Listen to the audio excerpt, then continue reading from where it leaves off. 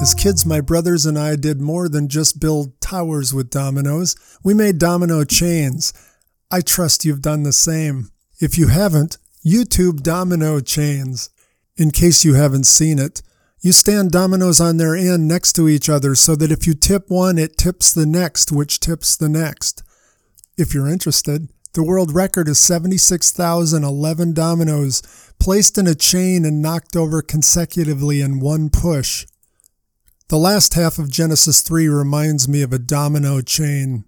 With the deceiver's help, Adam and Eve, our first parents, gave the first domino a push. The chain of events that followed can only be described as tragic. The text says that their eyes were opened. Shame descended. Realizing they were naked, they covered themselves up, then hid from God in fear. We've learned God's intent was, I'll be your God, you'll be my people, and we'll be together. The text tells us God sought his companion Adam out. Where are you, Adam? It's surprising he didn't say, come out from wherever you are, for God knew he was hiding. Adam replied, I heard you, so I hid. I was afraid because I was naked. Shame, covering up, hiding, fear. Watch the dominoes fall. God gives Adam a chance to confess. Adam waffles. When my students read this verse, they almost always read it like this. Yes, but it was the woman you gave me who gave me the fruit and I ate it. I usually stop them and say, that's one possibility. But there's another possibility. What if you read it this way? The woman you gave me. She brought me the fruit and I ate it. In the first, Adam passes the buck to Eve. In the second, to God. Either way, the domino is to begin to blame. Giving Eve a chance to confess, God asks, how could you do such a thing? She too passes the buck. The serpent tricked me. That's why I ate it. She blames the crafty creature, or perhaps the creator behind it. God turns toward the serpent, looks straight through this creature and addresses the one indwelling him. It's found in Genesis 3:15. We're going to talk about that in our next podcast. But unfortunately, the dominoes keep falling. God tells Eve being a mom will be no picnic. Childbirth will be painful, exponentially painful. And she will soon discover raising Cain will be no picnic either. God says, your desire will be for your husband and he will rule over you. Logically, there was plenty of affectionate desire there already. They were lovers in paradise. Perhaps God was saying she would desire something that belonged to her husband. But the second part of that phrase is pretty clear. No longer your partner, he'll become a ruler. I believe it's safe to say from this moment on in history, women have been treated very badly.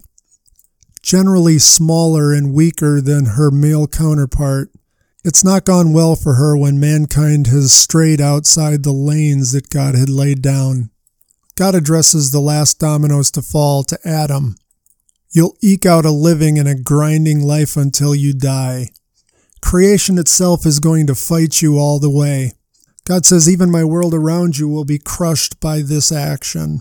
And how can we expect anything different when a person made in God's image with intellect and a will chooses to use those characteristics to deny that there is a God or that God is good and to stray outside of his prescribed lanes? How could that not impact the world around him? God continues, all your life you will sweat to produce food until your dying day, and then you will return to the ground from which you came, for you are made from dust, and to dust you will return. Death, that's a domino that fell. Created to live forever by an eternal God, man's body will decay and eventually die. The text tells us, to cover their nakedness, God made clothing for Adam and Eve to replace the clothing they'd made out of fig leaves. The text tells us the garments were made out of leather. I ask my students where leather comes from. They answer, from the skin of animals. I then ask, where do you think God got that skin? Some students suggest he made it out of nothing. He'd done that before. But there's another possibility. I would say a likelihood. God slayed one of the animals he'd created, maybe a sheep. Imagine the God of the living who created these creatures, sacrificing one of them to cover for the sin of another one of his creatures. If you're familiar with the Bible, that sounds shockingly familiar. And so the dominoes fall. What a far cry from God's plan. I'll be your God, you'll be my people, we'll be together. But God had a backup plan. We get it in Genesis 3:15. Oh my, the first promise of Scripture. And we'll study that in our next word picture.